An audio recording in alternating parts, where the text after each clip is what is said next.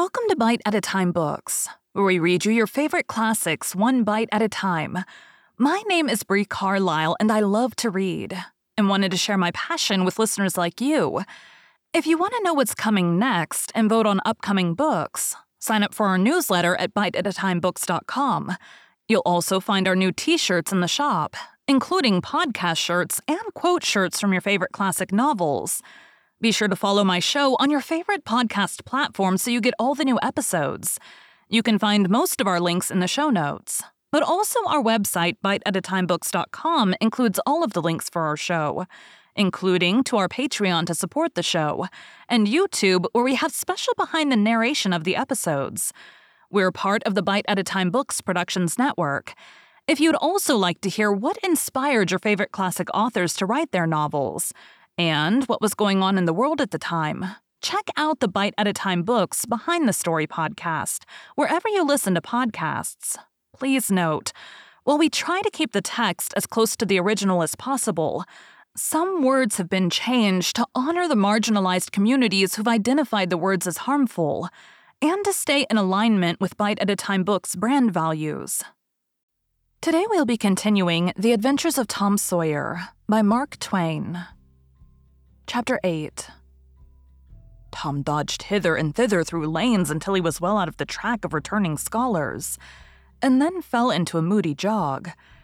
He crossed a small branch 2 or 3 times, because of a prevailing juvenile superstition that to cross water baffled pursuit.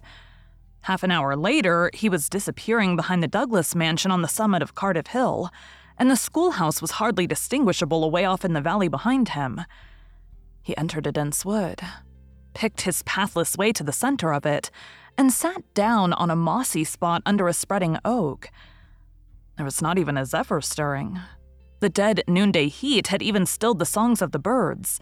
Nature lay in a trance that was broken by no sound but the occasional far-off hammering of a woodpecker. And this seemed to render the pervading silence and sense of loneliness the more profound. The boy's soul was steeped in melancholy.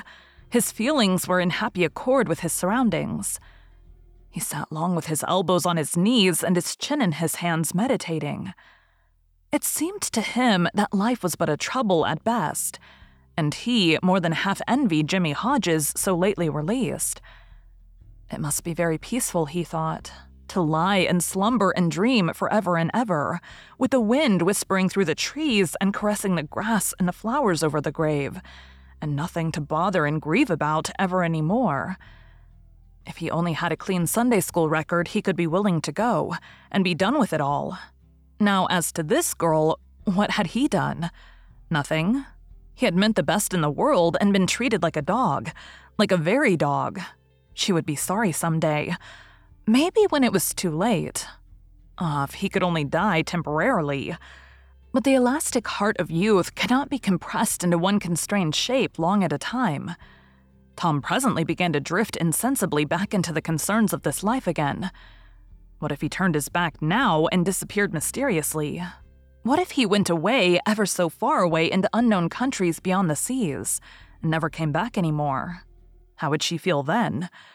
The idea of being a clown recurred to him now, only to fill him with disgust. For frivolity and jokes and spotted tights were an offense when they intruded themselves upon a spirit that was exalted into the vague August realm of the romantic. No, he would be a soldier and return after long years all war-worn and illustrious.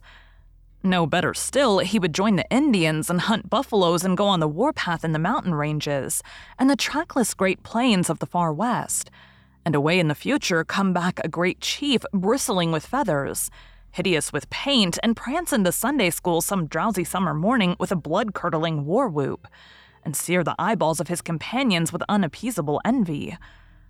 But no, there was something gaudier even than this. He would be a pirate. That was it. Now his future lay plain before him and glowing with unimaginable splendor. How his name would fill the world and make people shudder.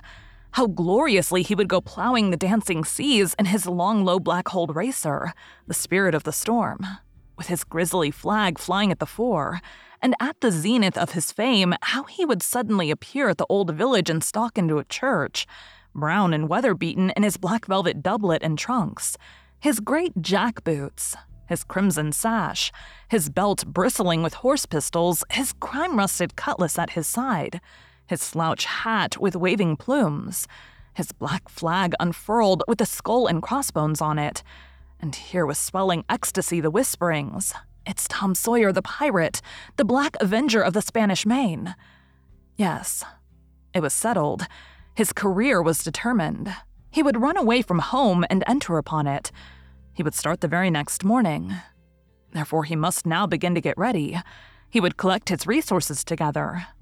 He went to a rotten log near at hand and began to dig under one end of it with his Barlow knife. He soon struck wood that sounded hollow. He put his hand there and uttered this incantation impressively. "What hasn't come here, come. What's here, stay here." Then he scraped away the dirt and exposed a pine shingle. He took it up and disclosed a shapely little treasure house whose bottom and sides were of shingles. In it lay a marble. Tom's astonishment was boundless. He scratched his head with a perplexed air and said, "Well, that beats anything." Then he tossed the marble away pettishly and stood cogitating. The truth was that a superstition of his had failed, here, which he and all his comrades had always looked upon as infallible. If you buried a marble with certain necessary incantations and left it alone a fortnight, and then opened the place with the incantation he had just used, you would find that all the marbles you had ever lost had gathered themselves together there. Meantime, no matter how widely they had been separated. But now this thing had actually and unquestionably failed. Tom's whole structure of faith was shaken to its foundations. He had many a time heard of this thing succeeding, but never of its failing before. It did not occur to him that he had tried it several times before himself, but could never find the hiding places afterward. He puzzled over the matter some time, and finally decided that some witch had interfered and broken the charm. He thought he would satisfy himself on that point. So he searched around till he found a small sandy spot with a little funnel-shaped depression in it. He laid himself down and put his mouth close to this depression and called, "Doodlebug, doodlebug, tell me what I want to know. Doodlebug, doodlebug, tell me what I want to know." The sand began to work, and presently a small black bug appeared for a second and then darted under again in a fright. He dasn't tell. So it was a witch that done it. I just knowed it. He well knew the futility of trying to contend against witches, so he gave up discouraged. But it occurred to him that he might as well have the marble he had just thrown away, and therefore he went and made a patient search for it. But he could not find it. Now he went back to his treasure house and carefully placed himself just as he had been standing when he tossed the marble away. Then he took another marble from his pocket and tossed it in the same way, saying, "Brother, go find your brother." He watched where it stopped, and went there and looked. But it must have fallen short or gone too far, so he tried twice more. The last repetition was successful. The two marbles lay within a foot of each other. Just here, the blast of a toy tin trumpet came faintly down the green aisles of the forest. Tom flung off his jacket and trousers, turned a suspender into a belt, raked away some brush behind the rotten log, disclosing a rude bow and arrow, a lath sword, and a tin trumpet, and in a moment had seized these things and bounded away, bare-legged with fluttering shirt. He presently halted under a great elm, blew an answering blast, and then began to tiptoe and look warily out, this way and that. He said cautiously to an imaginary company, "Hold, my merry men, keep hid till I blow." Now appeared Joe Harper, as airily clad and elaborately armed as Tom.